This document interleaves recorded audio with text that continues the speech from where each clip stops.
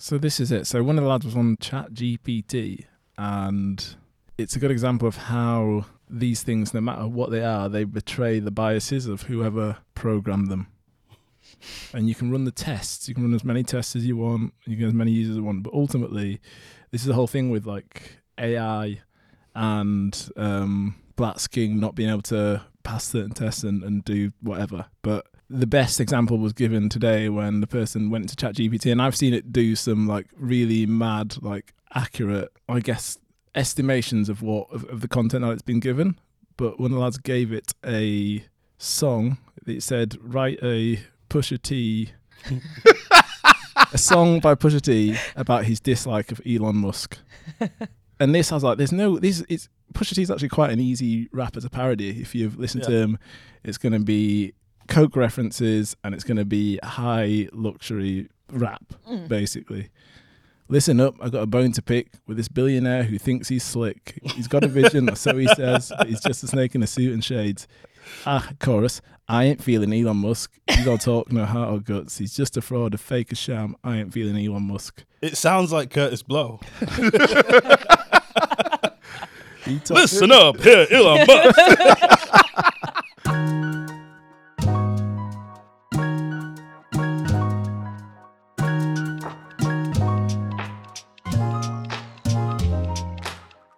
Welcome to another Black in a Box, a show all about black faces in white spaces, telling the world. You see, I just changed it up this time. I like it. Freestyle. Okay, starting 2023 with a bang. All in the studio. Jello, you good? Very, very good. You got bass. He's large and in charge. He's ready for it. Tell you what, he's not ready. He's iron. Where's your iron, mate? I'm sorry, I've just travelled 250 miles. I've just travelled We appreciate 250 you, man. miles, and man's coming at man for a shirt. Wow. Yeah. Wow. Okay, I see you. Mate, it's you who I always see. comes here ready to go. Scorpio. It's Okay, the I see it. energy, I see man. it. I have no pleasantries for you. Friday the 13th. Okay, cool. Oh, yeah. Oh, no. Here we go. What does it really mean, Alana? I have nothing for Friday the 13th. I actually just think it's cool. Yeah. Yeah. I'm a witch. I don't get superstitious about stuff. Right there. Yeah. I'm hearing Mercury's in retrograde till February 24th. My God. If we're going to get into it, there are like 3 planets in retrograde right now. And I think that's probably why I find myself like maniacally laughing 1 second and then just like breaking down into tears and like some old shit for me is coming up. You didn't ask me how I was doing, but that's how I'm doing. And I'm going to blame the planets. January 18th, though. Everything goes direct. January 18th, mark your calendars. What does that mean? So, okay, are we going to get into this? Let's get into this just really quickly. So, when you are looking at the planets and how they revolve around the sun, sometimes it appears that certain planets are actually going backwards because of their, like, I don't know, maybe they're on like a ovular loop or whatever. Anyway, so sometimes it looks like the planets are going backward, and that's called retrograde. And in those moments, you have to be like extra reflective and careful. And Mercury retrograde is the one that like fucks everybody up because it's in control of like communication and travel. And so, yeah. Okay. But there's like 3 planets in retrograde right now. Interesting. Thank you. Anyway, you're welcome. Dan, how are you? I'm good, man. You know, just... That sounds really dismissive. I don't have anything to add. That's fine. No, it's good. Thank you. And I'm not taking the piss either. You are. I'm not. I've already see got it my in your jokes eyes. off in the past about that kind of stuff. I'm interested. I'm curious. Okay, I'm bulletproof. It's fine. This is it. And the good thing about what do you call it? What's a name for that kind of thing? Astrology. Astrology is no matter what happens, it's because that's what was meant to happen because the moon and stars said it. And planets. There we go. So eventually, you're going to be wrong if you scoff at it. So it's better just. I'm not scoffing at anything. It's better just to go with it. I'm not my scoffing at friend. anything. Good man. I'm good though. You know, Wonderful. it's always good to start a year on the front foot. That's what I feel like we're doing. The post-Queen media blitz of the royals reached its crescendo. We had the Netflix Harry and Meghan double drop documentary. Has anyone here watched it? Nope. Yeah, I've seen the first 3 because I was like, That's my "Can't believe reaction. this." The first, yeah. I mean, yeah, seen the first 3, 6, and then he's now released a book called Spare, talking, of course, about Meghan Markle and, unfortunately, the prince who wasn't promised and is very upset about it is Prince Harry doing exactly what needs to be done in exposing the monarchy for what it is, the White Knight, or is he perhaps a white blight on the UK for chucking his toys out the pram and airing his dirty laundry jello? He's a geriatric millennial former serviceman and member of the royal family who fell in love and married a woman of colour. I think that if we're going to do anything in 2023, we need to stop putting people up on pedestals, and we need to start recognising the limitations of individuals. If I'm going to be generous about Prince Harry, I would say he's been on a long process of change which should be applauded. From someone who has spent most of his life in institutions that uphold and benefit from existing hierarchies and isms. If I was going to be less generous, I would say that he fits very snugly into the current media ecosphere of recognizing that attention is oxygen, is money, and is monetizing the brand. I don't think he is, from the things that I've read and what I've seen, he doesn't really seem to have a critique of monarchy. He just seems to be upset that he wasn't allowed to have his vision of monarchy. Our friend of the pod, Nels Abbey, had an article where he talked about an argument that he and William had, where apparently William had said, Africa is mine, and just that as a phrasing is very weird, very interesting. And we'll get to that. Like, does he need to have a critique of monarchy? Can you okay, let me throw a question back at you. Without a critique of monarchy, how can anything quote unquote progressive that he would try to say have any oxygen? Well, he's to my mind, what he's doing is to an extent slaying the sacred cow. Like he's revealing that they are but a family with the same stains and dirty bed sheets and dirty linens that every single other family has, except now that's exposed. This whole thing where it's like a bit of almost like a wall of silence. There's now, recordings from inside the house. Like, I don't see him as this agent sent to bring the whole thing down. He's a disgruntled former. No, yeah, it's like family drama to me. Yeah, he's just doing it for therapeutic reasons, I reckon. Real Housewives, man. It's Real Housewives. Yeah. No, the thing is, for me, I find it all a bit wild because I've said enough times that because I couldn't care less about the royal family. Not one of them. I don't care. I used to have Meghan Markle as my wallpaper when I was about 20 years old. No, you didn't. Listen, I like Suits. You didn't. Listen, be a 20-year-old man, a heterosexual 20-year-old man, and go back and watch Suits and not put Meghan Markle as your wallpaper on your phone. She was all right. That was as far as my leanings towards the monarchy came. But hold on, why are you having posters up on your wall at 20 years old? Not on my actual wall. I think it was on my desktop back then. Not my wall. I absolutely wasn't. He'd cut some of them out of Loaded. FHM. Max Power magazine. It was next to Vauxhall Nova. The sickest horse bite.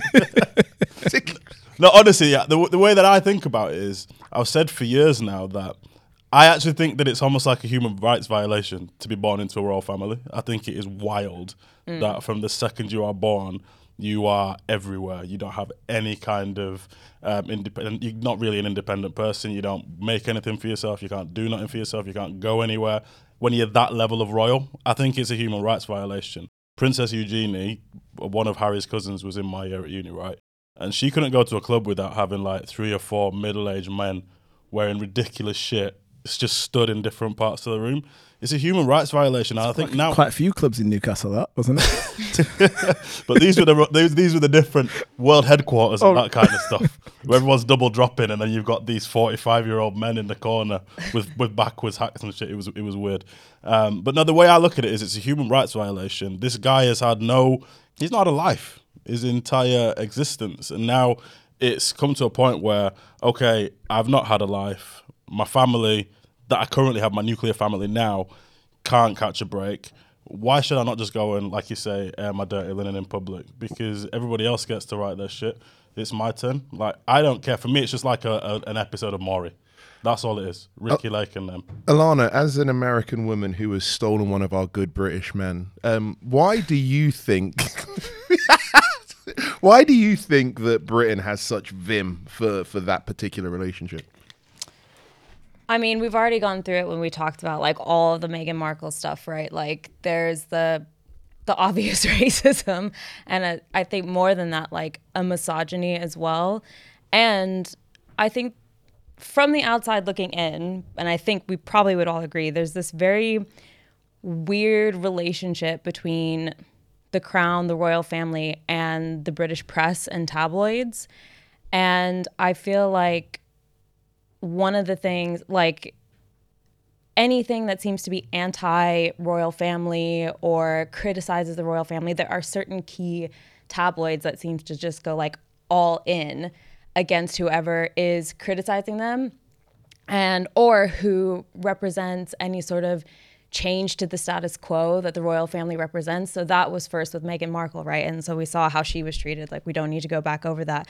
But I thought it was so interesting how since Harry has come out and he has been sharing his side of things and offering criticism to his family, not even necessarily from a monarchy standpoint, but this is my experience growing up in this world. The tabloids, the headlines that you see, they're going in after him. Like, I saw one of them was like the Telegraph, obviously. Like, of course they would post something like this, but it was something like, basically like wham, wham, wham, Prince Harry, he grew up privileged and now he's, like you said, like throwing his prams out, or throwing his toys out the pram. And then they said something like, where is it? They were like, up next, we'll be talking about Prince Harry's new book and also the cheapest supermarket in London and other biggest talking points right now. So it's just like, they fucking hate him. And it's interesting to see the way that he's being treated in the press. And then I was looking at some articles about his book and just, you know, the whole story in the States, so mainly like CNN or even like LA Times or whatever. And it's a much more balanced representation, I guess, because the American press doesn't have to defend the royal family. So Americans, the royal family is almost like the Kardashians because it's fictional to Americans. Yeah, it's like glitzy. It's so. Unfortunately, I do think it's still kind of like put on a pedestal because we in the States don't have a monarchy, but it's just very interesting to see because here in the UK, where you'd think there would be some sort of someone coming to Harry's defense, like silence. Yeah. Well, this is in America, like you worship wealth.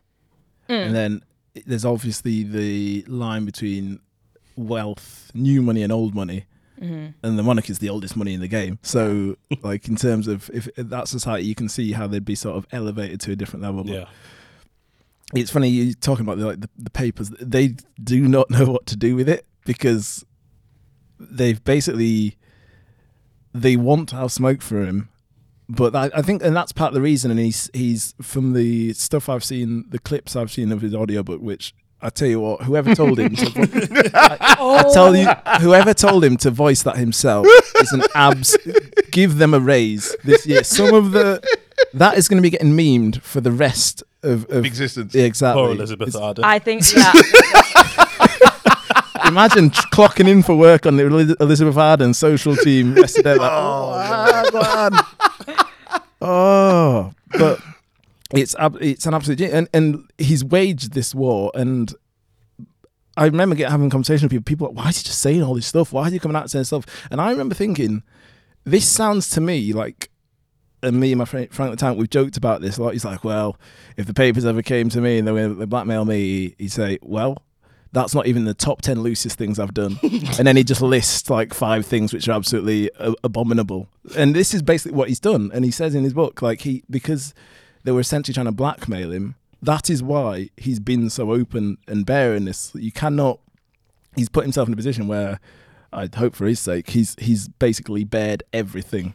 It's him controlling the narrative, right? Exactly. Like his whole life, he's been the victim of whatever the press is saying about him, and now he gets to regain some control that I think he's never felt. Yeah, But this is also the far right playbook as well. I'm not saying that he's a member of the far right, to be very clear, but you flood the zone, right? Like this was what Donald Trump was very adept at.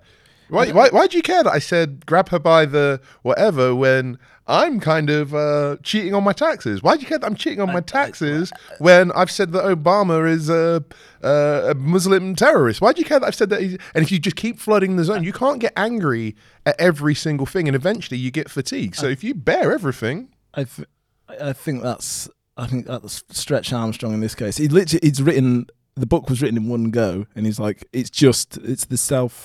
that's all he's got now is a defense, is to get stuff out in the open. And I feel, yeah, as you say, like Daily Mail, oh, don't listen to this guy. Here's 17 pages. no. You say it's Stretch Armstrong, but that's the point, isn't it? Is like you're going to take one thing and turn it into a bombshell. Here's 100 things. Try and keep your audience interested for all 100. Yeah. To go back to what you were saying earlier, I feel like at its heart, and when you read through most of this, it's not taken in context. Most of it isn't bombshells. It's just it's an autobiography, and you get like the kind of mundanity of this human's life, where he's essentially talking about his squabbles with his brothers, and they try to blow them out of proportion, but it's just like a boy fighting with his brother. Yeah. But it only registered because when you think of how kind of grotesque the stakes are, when, as you were saying and talking about Nels, where they're squabbling over a nation of people, over who gets to be a continent of people, who gets to be the savior, and he's like, it's mine, it belongs to me, I am this thing. And that for me is where he's going to have to continue to do the work. I give him an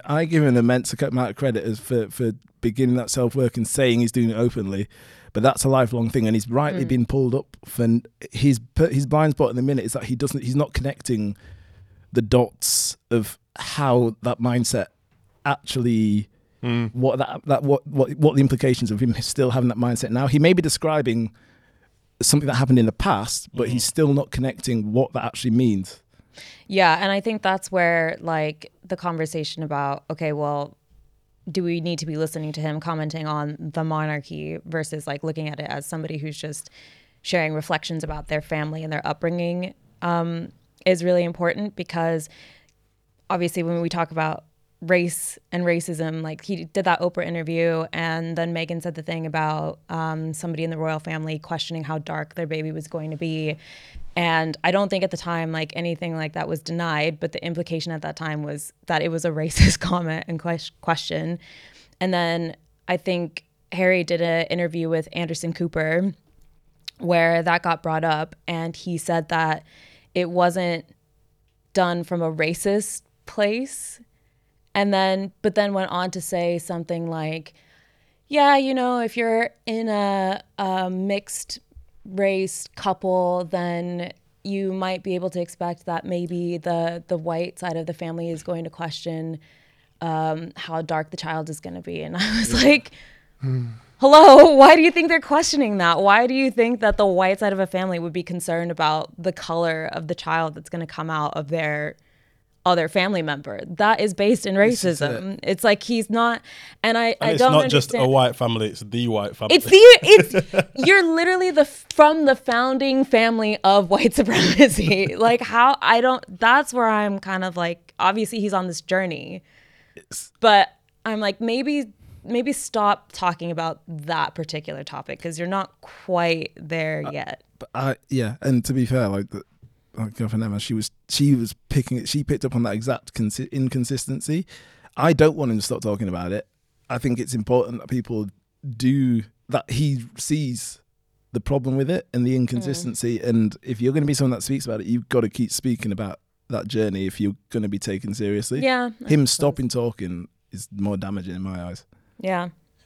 And take responsibility. Like, he kind of, one of the things where I was like, even if what you're saying is true, you shut up, which was about kind of saying that it was William and Kate's idea to wear the Nazi outfit. Doesn't matter. You wore it. Own it. Move on. And it's such a small... If you're going to do the work, if you're going to kind of say, I need to change, the learning from that is not putting it out there that somebody pressured, is that I did it, but I don't know. Would you put your family things out in the street like this? There's not enough words in the world for me to write a book about my family, honestly. I'll be here forever. Sam would just keep it 100 and keep quiet. Well, seeing as though you asked, where should I start? And you see Jamaicans, boy. Aye. Oi. It'd be, honestly, the different volumes for different fathers and different all sorts. Yeah. There's too much going on. Should we move on to another white night? Mixed race night. Oh, jeez. So we're going to talk about Andrew Tate, but I didn't realise that I'd known about Andrew Tate before. I never clocked the link between him and his dad. So for those of you that don't know, I'm a chess fan. Andrew Tate's dad is one of the great trailblazers in black chess. He was like one of the first international masters, Emery Tate. And I never once... I've never heard the phrase black chess before. As a black chess player... No, a trailblazer, the black chess movement. Chess Come on. So I never... but the thing is, I watch... They only played with one colour. see what you guys are doing. Do the chugger again. It's a confusing aspect. Oh, we can't let him lose. He's got to win. The whole movement's going to be over. Sorry, Jella, go on. God, please. See you yet. Check Tate. So yeah, no, we're going to talk about Andrew Tate. And the thing is like, I think everybody in our pod are not the demographic. So I literally had to do... Well, you would say that as a low-value male. So... They see me in my Bentley. They call me Mr. Plenty. I genuinely thought, I'm like you, I was so late to it because I thought it was the resurgence of the Man U Fan TV guy. I genuinely thought it was, give it Scholesy to end at season. I thought it was him. Honestly. So anyway, I'm going to get my shit off, by the way. I'm going to get my shit Go off. on, sorry. Go. No, so I did a search and I just had a look at his Twitter and I was looking through it and I was I'm not going to lie, I was a little bit underwhelmed. I was like, this seems like the most Pinterest vapid shit. So like literally the first thing that I saw on there was this video of him kind of like working out with his glasses, having a cigar or whatever. And it says, if you believe it will work out, you will see opportunities. If you don't, you'll see obstacles. I'm like, this is what's got young men in a chokehold. Shit. But then I started going down a bit further, and I'm like, so the brand is basic self-affirmations. If you flipping heck, if you believe, you can do. If you don't, then you won't. And then, so my question then was like, well, why is this so pervasive? And then I kept scrolling down. And then I came across this video that I shared with Alana just before we came in. And this guy had asked him a question, in a world where there's like, 2,300 genders and, the Matrix. He talks about the Matrix, which I think must be like the new improved dark web. Or, how are you going to raise your kids? And I was like, oh, here we go. And then I listened to it and I was like, do you know what? He's saying some really interesting things. And I'm not saying interesting as a cover for like, I love what he said, but he gave a really good critique of consumer capitalism and the breakdown of families and the fact that people are having to go to work and so they can't raise their children. You're like, if you just listen to that bit, you could clip that and be like, that's actually a good thing. But then between, he's like, my bloodline and my legacy, and in the good old days, a man would be the man of the house, and the woman would stay at home, and the man would go out of work. And when the man was out of work, the woman would kind of take on the man's characteristics, and she would do the man stuff. And you're like, okay, it's the 99.9%. You know how bleachers are like, yeah, it kills all 99.9%, but it's that 0.1 that it doesn't clean that will kill you. That's why it's so dangerous. And that's why it's so dangerous, because actually, as a branding exercise, his Twitter is amazing, because actually it's all this basic. As the entry point, if you're just seeing this, if you're kind of a person with low confidence and you kind of you're seeing all this stuff, if you believe it will work out, it will do, have a get up and go attitude, Right, and you start believing it. But the problem with any sort of messianic figure is you have to be all in. You have to believe all of it. So you can't just believe, oh yeah, if I have a positive mindset, if I get up early, if I do it, if I build good habits. You've also got to believe there's too many genders, and men are, all of this stuff, and you find yourself in a position that a lot of people have found themselves in over the last few weeks, where you are hearing voice recordings of him admitting, allegedly, it hasn't gone through the courts yet, to Getting sued, mate. to raping a woman and defending him and calling it, well, this is an example of the Matrix. And the problem is that people get so far in and then it's very difficult to come out. It's new age cultism. That's all it is. But the reason I wanted to talk about it is because I think we are in this peak age of the individualist, that actually he can say all he wants about family. His whole brand is, he always has this phrase, I am indefatigable and perspicacious. And it sounds good, doesn't it? No, it doesn't. It sounds completely... Do you know the only two other people in the last 2 years I've heard use the word indefatigable in the public domain? George Galloway and Boris Johnson. Two other massive egotists. Yeah. But I'm going to drop in the gif of George Galloway in that cat.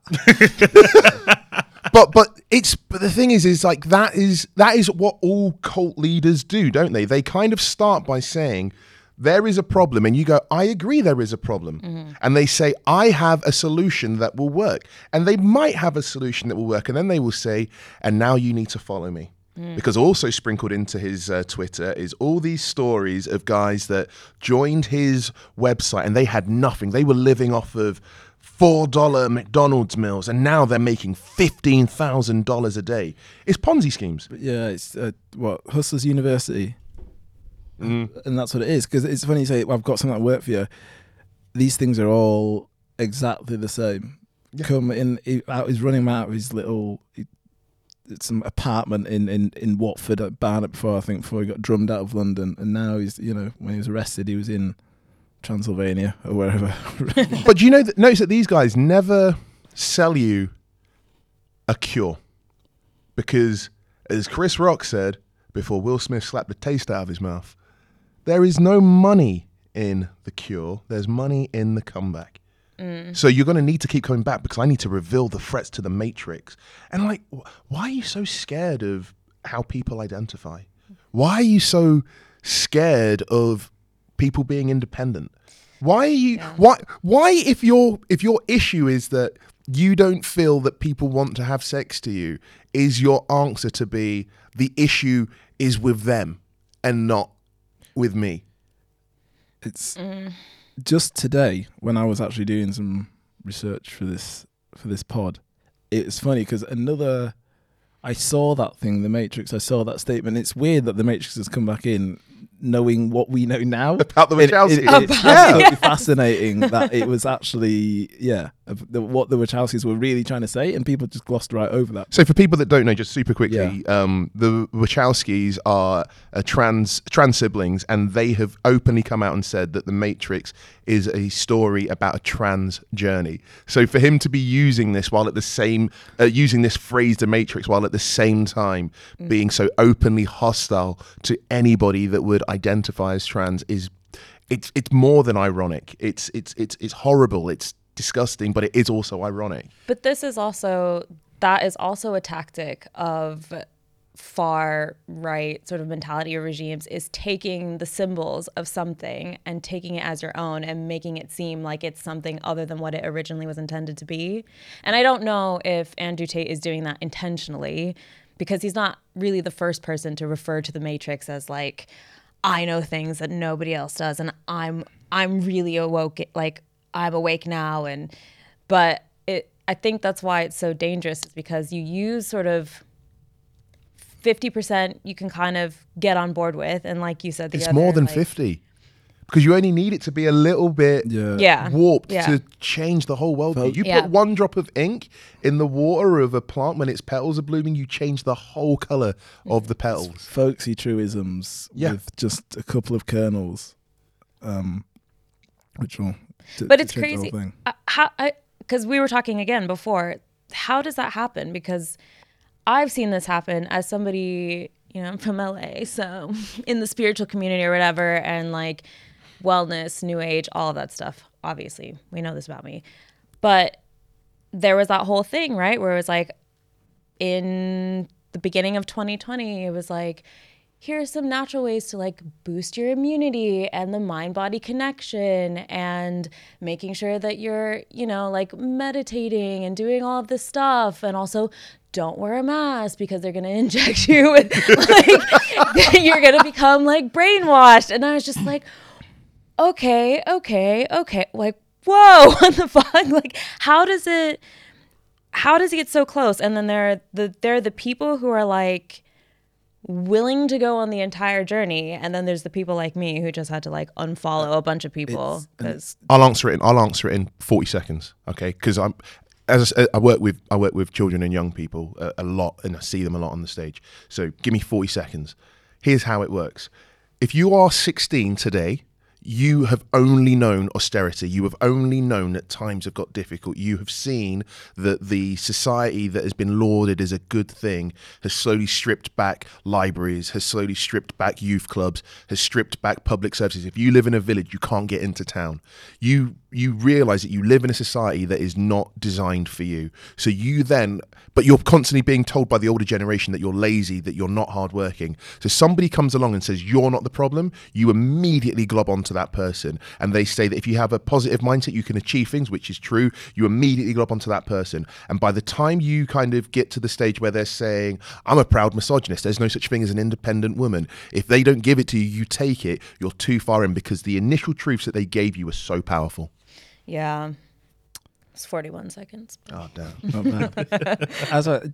Just to go back around to that, when we were talking about The Matrix, it was, funnily enough, it was Logan Paul. Logan Paul was saying, The Matrix is real. Just pray it doesn't come for you one day. And it just made me think again, it's all marketing. We've seen all the nonsense this week with this Prime and Wakey Wine stuff. He's fully in, I only found out that yesterday. Bro, he's fully in selling mode. Wait, what is this? Wakey Wines. I don't think you'll find it as funny as me and him. Yeah. Okay. So essentially to package it up, KSI and Logan Paul have this energy drink called Prime, and it's obviously all branding, and it's only in certain places. It's in Aldi, where it's been really hard to get. It's been selling out everywhere. People have been literally queuing up like a Supreme drop. And there's a place in Wakefield called Wakey Wines, and he's had people on TikTok doing videos like, what's the best shop in the world? Are you coming here to get your Prime? And people have been buying Prime for like... What made it come from Donny? Get some Prime. What's the best shop in Wake? So yeah. Peak Yorkshire. No, that is funny. Like £100 a go for a bottle of just an energy drink. Oh, stop. And yeah, anyway, so he's fully on his selling message, and it's the same stuff. So I can see how one crook would recognize another crook. And the whole there's been rumors that the younger Paul brother Jake Paul wants to fight Andrew Tate, and it's all about making money. But whilst they're making their millions and billions, a generation of young people are being led down a very dark path that's going to need people to, again, realise that they're going to become imperfect allies. But if they kind of take a step and ask what we've got to do it, because otherwise, what's the solution? Yeah, the one other point that I wanted to make, connecting the whole Andrew Tate thing actually with Prince Harry, is that what I have seen, again, at least in the media, is there have been a lot of far-right media outlets, public figures, who have really taken someone like Andrew Tate and have said, this is what a man is, and this is the type of man that we need, and like really bolstering him, while at the same time, there's been the emasculation of someone like Prince Harry, where I can't remember what cartoonist did it, but there was like a cartoon of him a while ago where it was like Meghan with Prince Harry on a leash. And there was like this whole thing about like obviously misogyny directed towards Meghan's way, but then basically making Prince Harry out to be like soft because he talks about his feelings and like doesn't have that stiff upper lip. He goes to therapy and this, that, and the other. And it's like, this is what we need. Like that's a man, like that's a human, like these are the people that we need. But it's like, but this is the insidious it's like thing. old world versus new world, and like in the middle is this weird like discourse about these two men that are so different. And two quick things and we'll move on. One, Andrew Tate has, and again, I've only looked at like the first 15 things that he's posted from the top of his Twitter, talks about fear, says I get scared and but then he's like, but I conquer it. I go, there's no way to do it. So he does talk about it. So again, it's that thing of like, we're saying we need, all people to open up, but particularly, heterosexual men, because they kind of, it's an epidemic that we're going through. But he does, but then he'll then root it within the same old misogynistic tropes. But it's about, again, broken contracts. Andrew Tate trades off the broken social contract, and he is saying, I offer you something better. Harry is making his trade off the broken contract. He should have been guaranteed certain freedoms and protections as a member of the royal family, and he wasn't. So now, as a way of either protecting his family, making sure they've got enough money, whatever his reason is, he is kind of created for himself a new contract. Everything is linking back to the idea that what we were promised, we have not been given. The old trope that every future generation should be able to do better than the previous generation does not exist anymore, and we're seeing the inevitable offshoots of that. That was far too long talking about that bench yard. Bench. Barbados, a paradise, some may say. I wouldn't say so. I would. Do not, Dom, let's not start island politics on the pod. There is no island politics. Barbados is Caribbean light. Wow. It is. If you go to Barbados and compare it to any of the other Caribbean islands, pure fuckery. Beautiful, though. It is beautiful. I'll give you that. It's beautiful. And it's interesting I called it a paradise. Hasn't always been. Hasn't always been. So Barbados, the Barbados authorities, Bayesian authorities coming for Benedict Cumberbatch is what the papers would have you believe.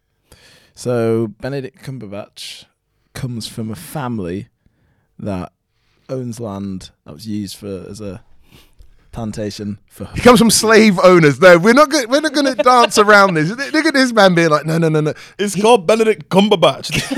This is the worst kept secret of all time. We all knew this. No, I mean, yeah, but before the slave owners, there was something else. So that's why I don't identify for someone that comes from something that was one thing in their lineage. All right, that's fair. Fair enough. Carry on. Précis the story. His family owns land used as a plantation for centuries. The country is going to sue for that land. There's been a general effort over years to sort of reclaim that land, take it back, reuse it for municipal purposes, which sounds reasonable to me. That's all multi-generational plantation landowners being asked to return it under threat of legal action. And he's famous, so that's why his name is out there. Now, to me, reparation is a word that needs a rebrand.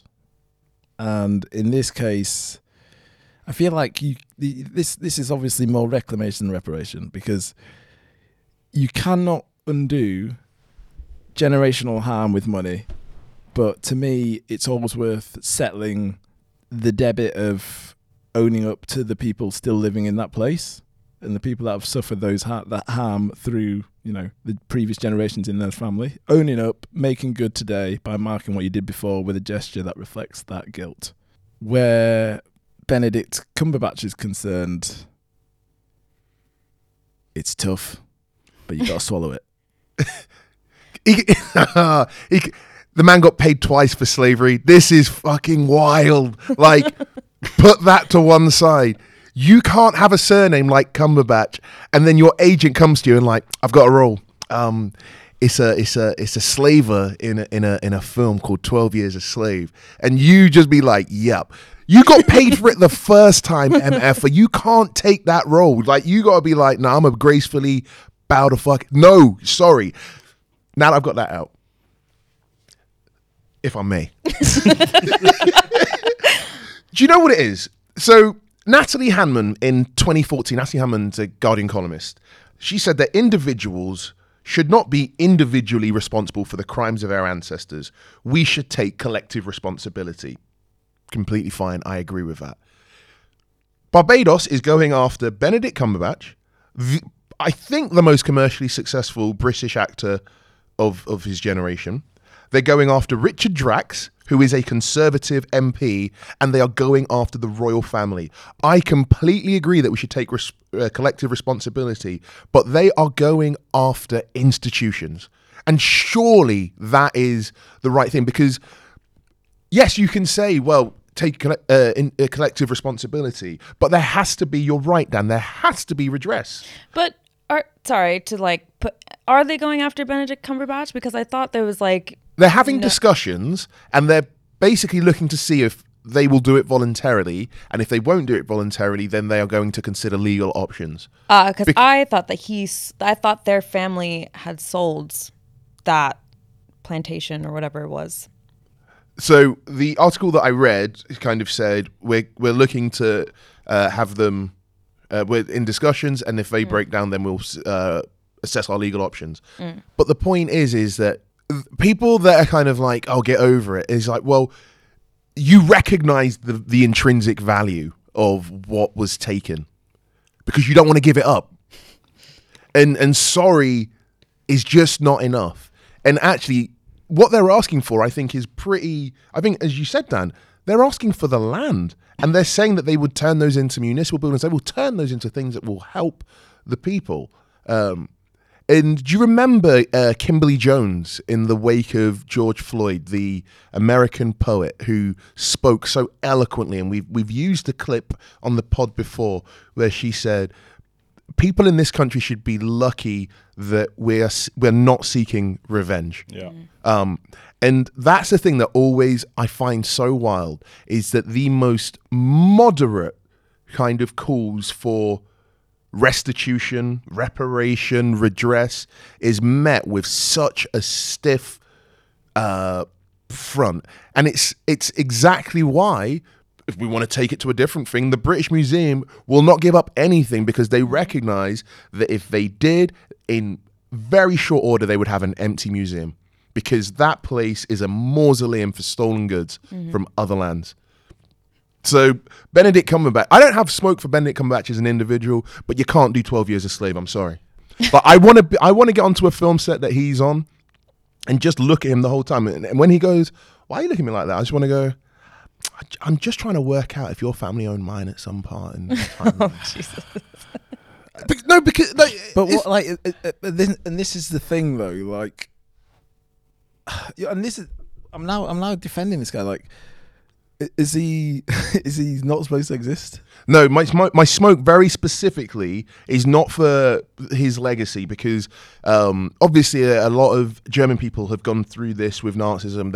There are lots of German people who are the families of Nazi and they go through this guilt. But you can't do 12 Years a Slave. I'm sorry, you just can't. But he did. Why not? Yeah, and he, Get paid twice. But what to do be we do fair, now? he did a whole press tour for this at the time, and I remember this because this. I mean, we're all online. People seem to forget about things, and then we have to just go through the same cycle of them remembering it again and again and again about every 12 months. So we've kind of done this with him, and I think his point at the time was like, it's how is the role? Like the role is not one of glory. It's pretty. It's as You had to say some ends. truthful. I remember. It's as truthful and as pretty much horrible a depiction of a slave owner you're going to get on celluloid. If it's just because people in the family were like that, I mean, is there anyone better to play that role? If you're making a point, But what point are you making? look at these dirty bastards. I mean, Were we not just saying that Harry should be speaking out against against monarchy? Yeah, let's be consistent. It's the same kind of thing. Isn't it? Maybe my smoke, as it always is for the system of capitalism that we live in, that they're making coin for it. But like, donate your fee. Donate your fee. He was a made man at the time he took that film. Donate your fee. I did think Donate about your that. fee. Donate your fee to. But why to the though? pages. That's Why? his business. Why are you watching his now money? No. Because his then money comes like the. I get that. But again, what we were saying before, we can't necessarily hold him to account based on stuff that's happened in the past. It's not him. It's not him. And this is a pertinent point because he's become this physical embodiment. Like again, it's his family's plot, and to many, he's become like this embodiment of the sort of remnants of the slave trade. And I think reducing that to this one person isn't helpful because we're now like. But I'm not. That's why I made the point of saying that Richard Drax, and the royal family, and I placed it within the context of most commercially successful British actor of his generation, Conservative MP, the royal family. I'm talking about them almost. I'm talking about Benedict Cumberbatch almost as an institution. I'm talking about Richard Drax as almost an institution. Obviously, the royal family is an institution. What I am saying is that with specific regards to that film, even if it is like it's probably a drop in the ocean for him, whatever the fee was.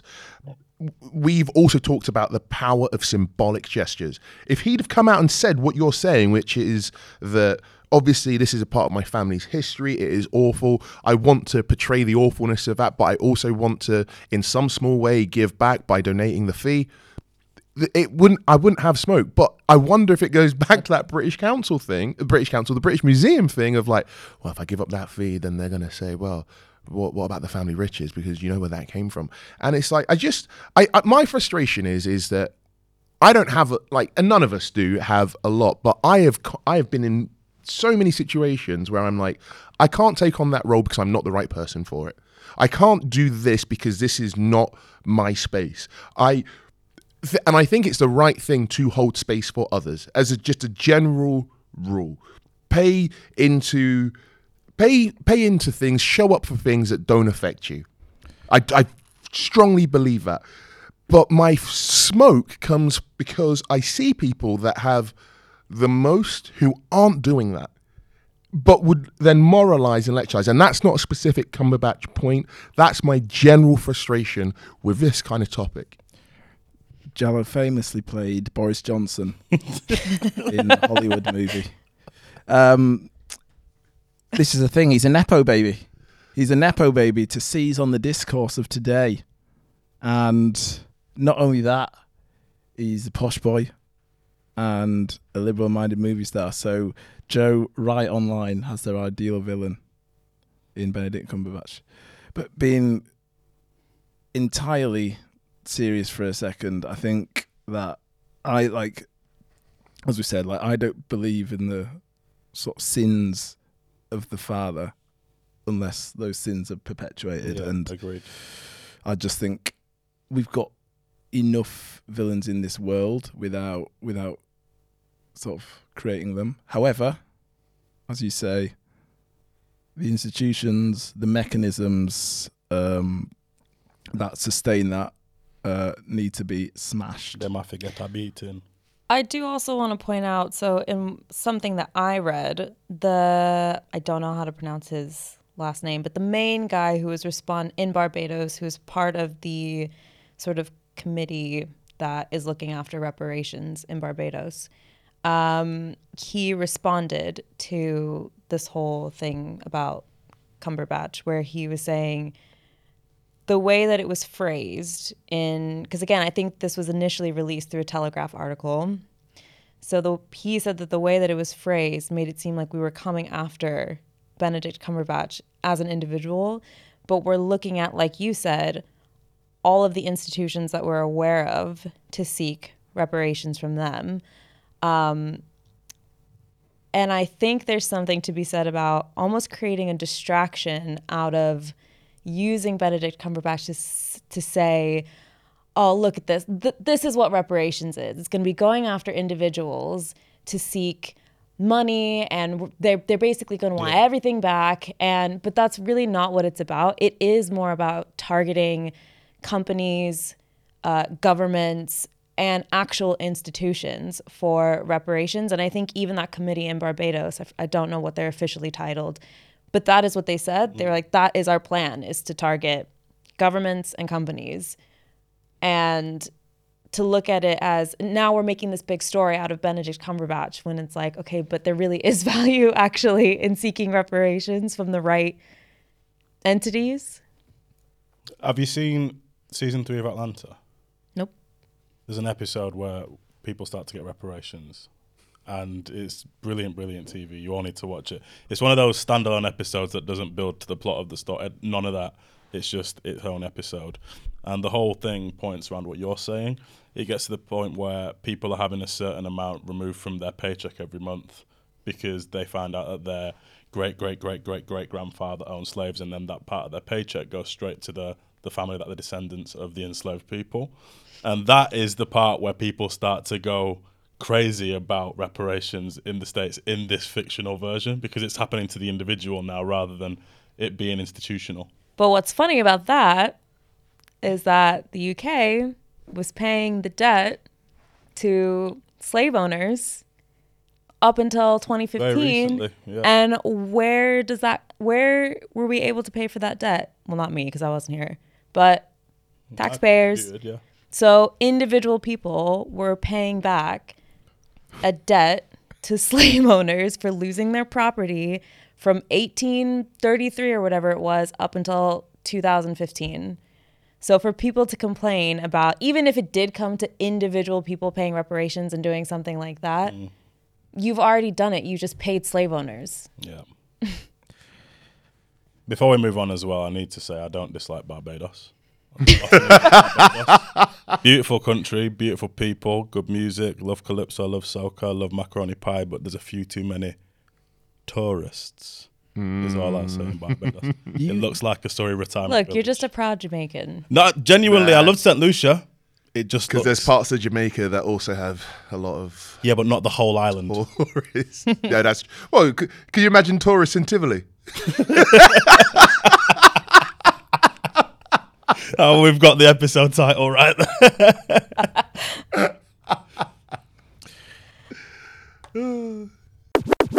And it's a segue from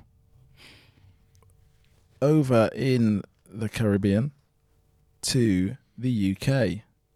A journey made many years ago by the Windrush generation.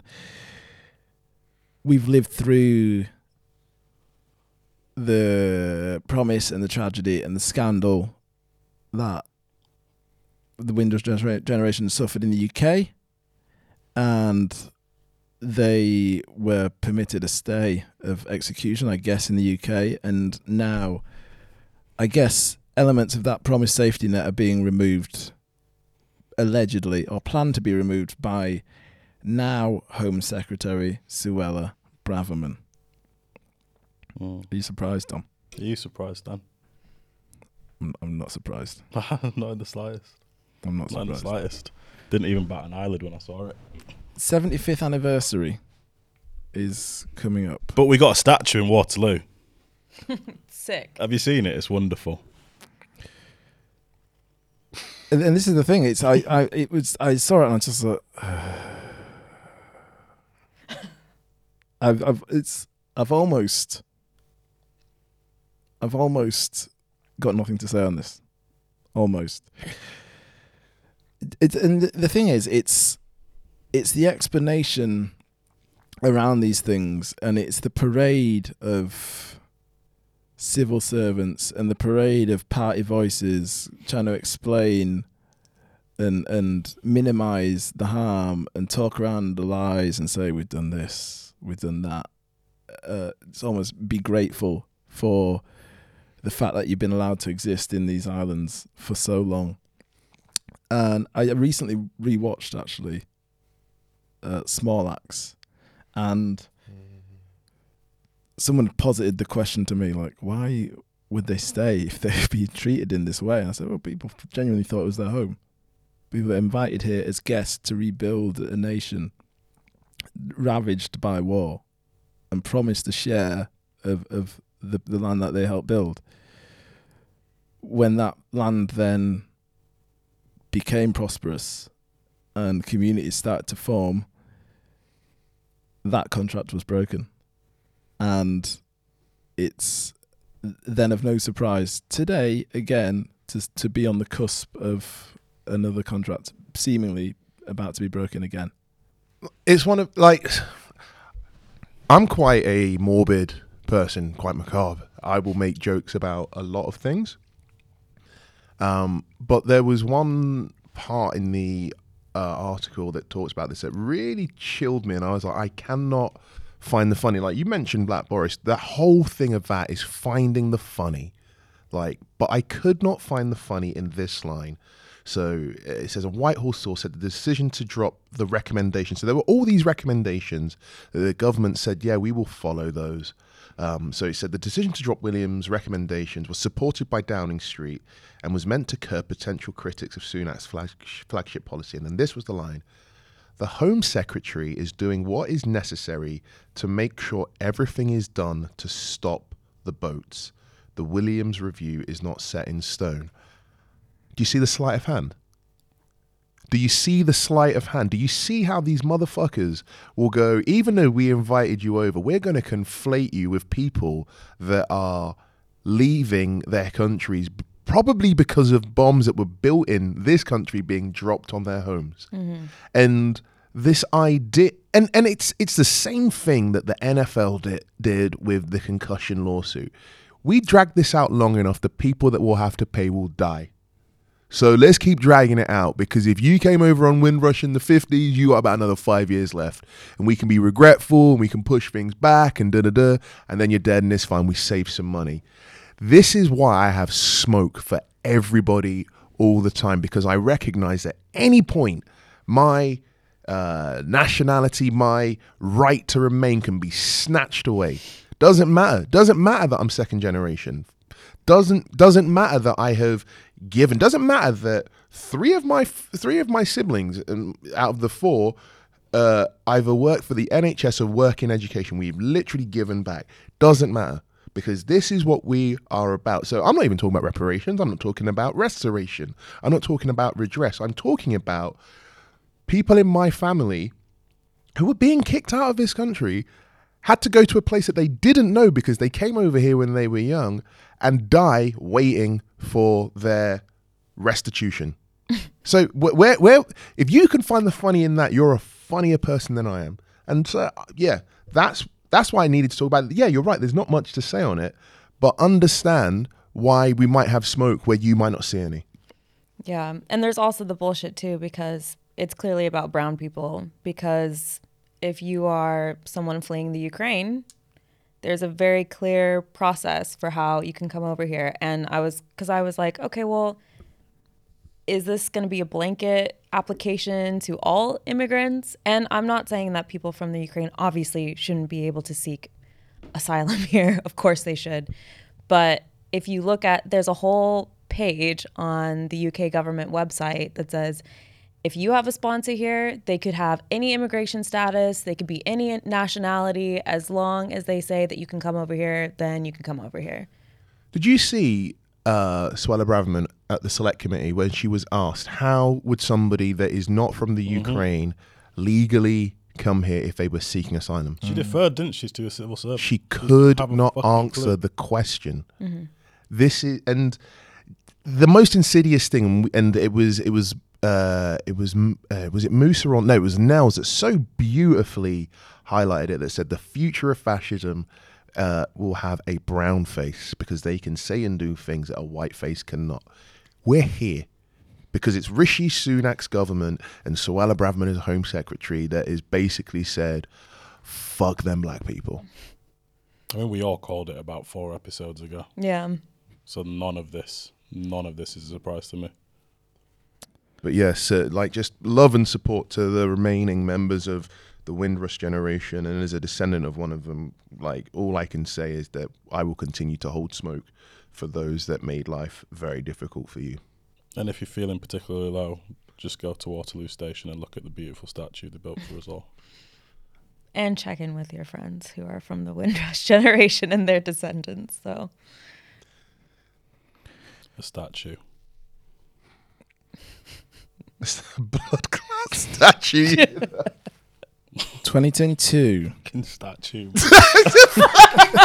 I didn't want to say anything 'cause I didn't know if you were serious, but I'm just there like when I've got too much salt and vinegar on my lip and chips. Like Honestly, mate, it's honestly, statue. yeah, laugh or cry has not been more pertinent. 2022 music, yeah, Good year, wasn't it? phenomenal. yeah. So I've got some. I'll just get you a rundown of what the ones were, and just you just tell me your faves. We had Jid. Keep on swinging, little sis. Keep swinging, little bro. I'm about to swing on Terry Payne because he said my sister hoe. Getting high from swishy sweets. Chariots are swinging low. Swatch the cousin of police. Hang a nigga swinging, bro. We had Vince, That's top 3. Push, Top 3. Bay, This is how I move. This is how I move. This is why I live. Sweet moments like this. Top 5. Top 5. Top 3. Top 5. Top 5. Top 5. You've obviously not listened to Jid, man, if you've not got him up there. I didn't. I said he's top 5. You've said there's one more that you've got. Then I've got nothing more to say. Burner, Sims, Oh shit! Oh, Oh shit! of course. Conway. Oh, I thought Sims was good. I didn't think it was great. I agree. But I mean, if you're putting out an album Every 15 days, Yeah, like, yeah. you're gonna have some dips, aren't you? Yeah. Like her great is phenomenal compared to most people. Hers was Yeah. great. It's just Simbi was unbelievable. Yeah. Scissor, Your love language. Bad as I wanna be yours. I can get with your program. Section like a slow jam. Stick around cause I want to. Too long. No, I disagree. Well, Far I too agree. long. I agree. It was too long, but I can listen to the whole thing through, and I have. yeah, and Yeah, I have done that. I have done that. I'm gonna also just share a video in the group which I think should be considered in this, which was released the other day. Is it the Kill Bill video? I haven't seen it yet, Oh, but yeah, I'm gonna circulate that. That's I think that needs to be taken into account. Kenny, of course. Do you love me? Do you trust me? Can I trust you? Don't judge me. I'm a diehard. It gets ugly. Too passionate. It gets ugly. Wiz, It's not in my top 10. Kendrick. Not Kenny. in my top 10. That's Kendrick. interesting. Yeah. Couple of that great cuts. Didn't like the whole thing. I did. I cried. The You, whole time. you said that you didn't like the College Dropout last time we did this, so you know you talk shit on it. Oh, yeah. Look, I stand on mine. I stand on mine. Wiz, Gibbs. You're missing a huge one. Oh, you mean Drake and 21 Savage? Is that what you're talking about? Oh, I would slap the taste out your mouth, boy. Herbert, Oh, I didn't really like it, No. to be honest. Absol. Simba? That was alright. Black Radio 3? I'm not hearing Good Brent start to Fires. the, I'm not hearing Brent Fires. My new bitch look like Halle Berry, but she don't love me, she too scary. My old bitch front like Jackie Brown. You funny. I wanna know but she too down. Brent was just outside my top. So, yeah. Brent Fires is top 3, Brent. and he's not 3.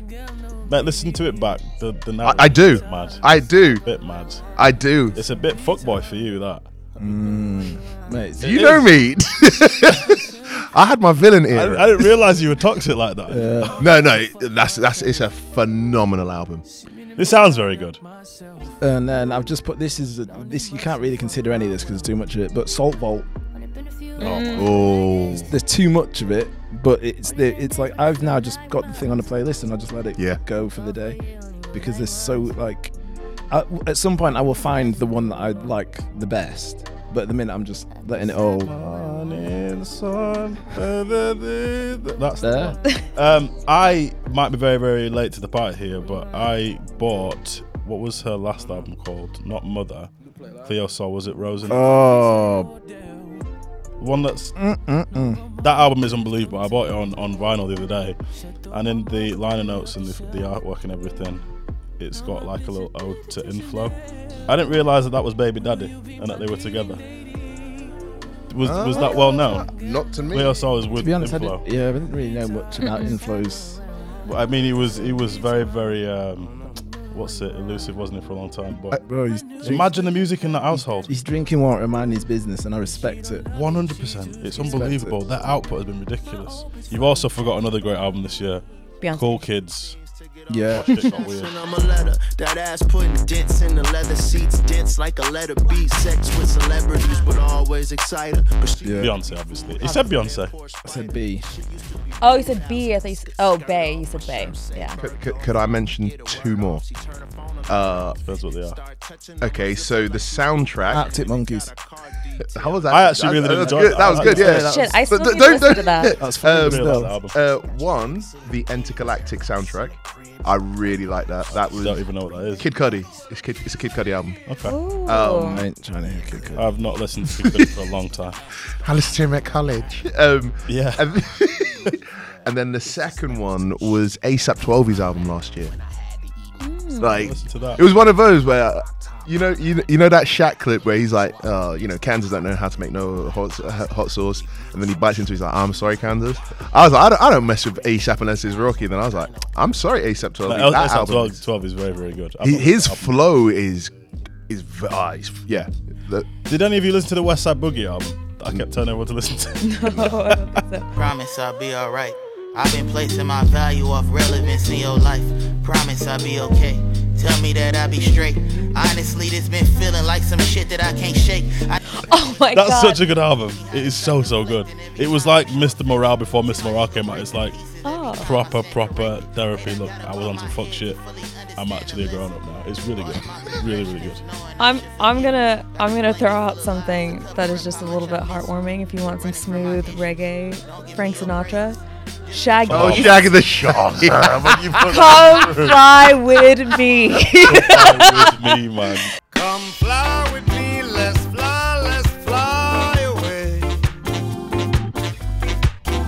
If you can use some exotic booze there. Man. Fly with me. Sting produced. Sting produced. Yeah. Has anyone heard the Shaggy and Sting album? I did. I'm not gonna lie. I was laughing the whole time, so I can't even tell you if it was good. I just thought it was. I'm like, Mr. Lover's going doing this. Sting's been making reggae from day, hasn't he? We know Sting loves that. Count with it. Hey.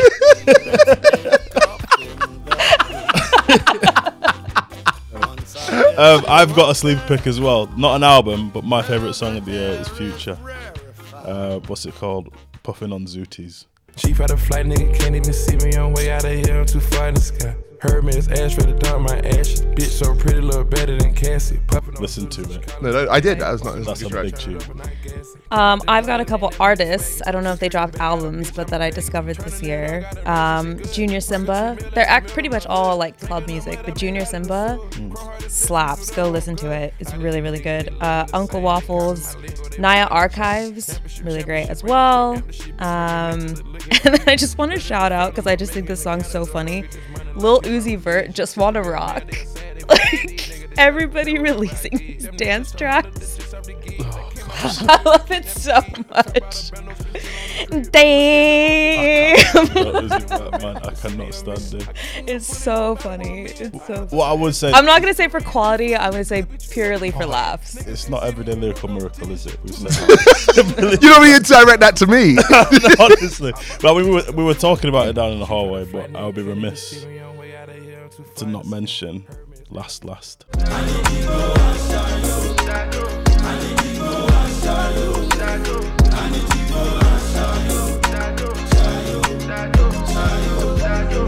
Oh, of course. It is 100% the song of the year.